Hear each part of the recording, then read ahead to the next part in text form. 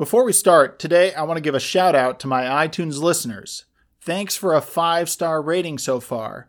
Keep those stars coming so others can hear. For you new listeners on Stitcher, there are no reviews yet. The ball is in your court.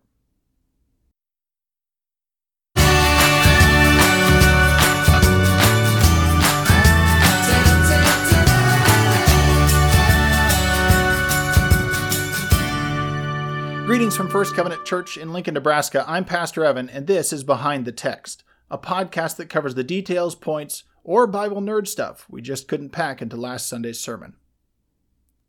When God put the world together, he called it good. By the 6th day, when humans arrived on the scene, God called it very good. As humans, we need to be cautious when we hear that. It is not as if creation was very good simply because we were here.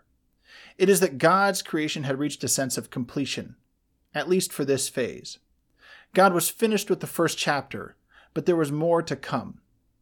We know that God had more in store because humans were given 2 commands: be fruitful and multiply, and be my vice-regents, my caretakers, my stewards.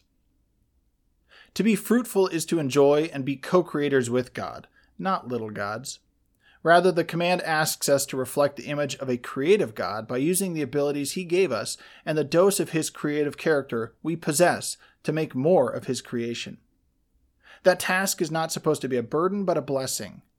After all, God at his very nature blesses. Creation is a testament to that part of God's character. As for the second command, the terminology used indicates something like an ambassador. We exist not simply to use up God's creation, but to use it correctly. The design was that we would occupy this earth as ambassadors of God, reflecting his glory by being made in his image. The Bible I study and preach from has 1,140 pages. By page 3 of my copy, what God intended and what humans accomplished were at odds. Adam and Eve had done the opposite of what God wanted. The fancy word for that is sin. God had given this incredible trust to humans, down to the responsibility to even name the animals, with no veto power executed from God. Amazing. Today we live in a long line of that broken intent. We are part and parcel of the sin of Adam and Eve. The sin of page 3 is on us, not just our first human parents. None of us are guiltless. None of us are pure. We misuse God's world when we are selfish. That's the very definition of sin, when we ultimately act as our own God. We misuse God's world through that selfishness because we don't recognize God's world as a blessing given as a gift. This leads to an attitude of entitlement, where we think the world needs me, but may or may not need God. Or at least, we give God a nod from time to time. Thanks for this meal, thanks for this money, but I'm going to spend it all on me anyway. We live out that entitlement when we further believe that life is our right and my things are mine. We get possessive and greedy. We may not want to admit it, but we break God's intent, God's trust, and ignore God's blessing on a regular basis. That is sin.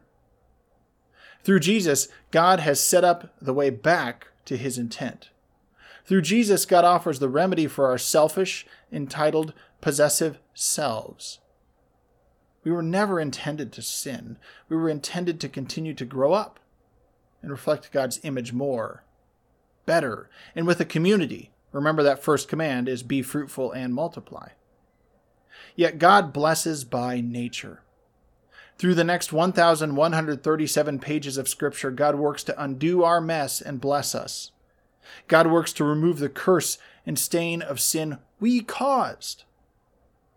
His biggest gift and blessing is Jesus.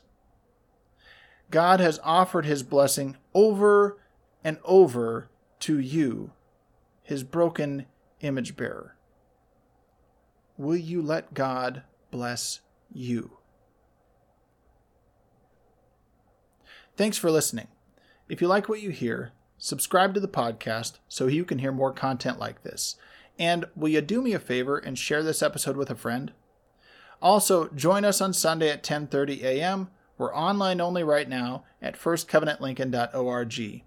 And if you want to support us, you can donate while you're there. Thanks for listening.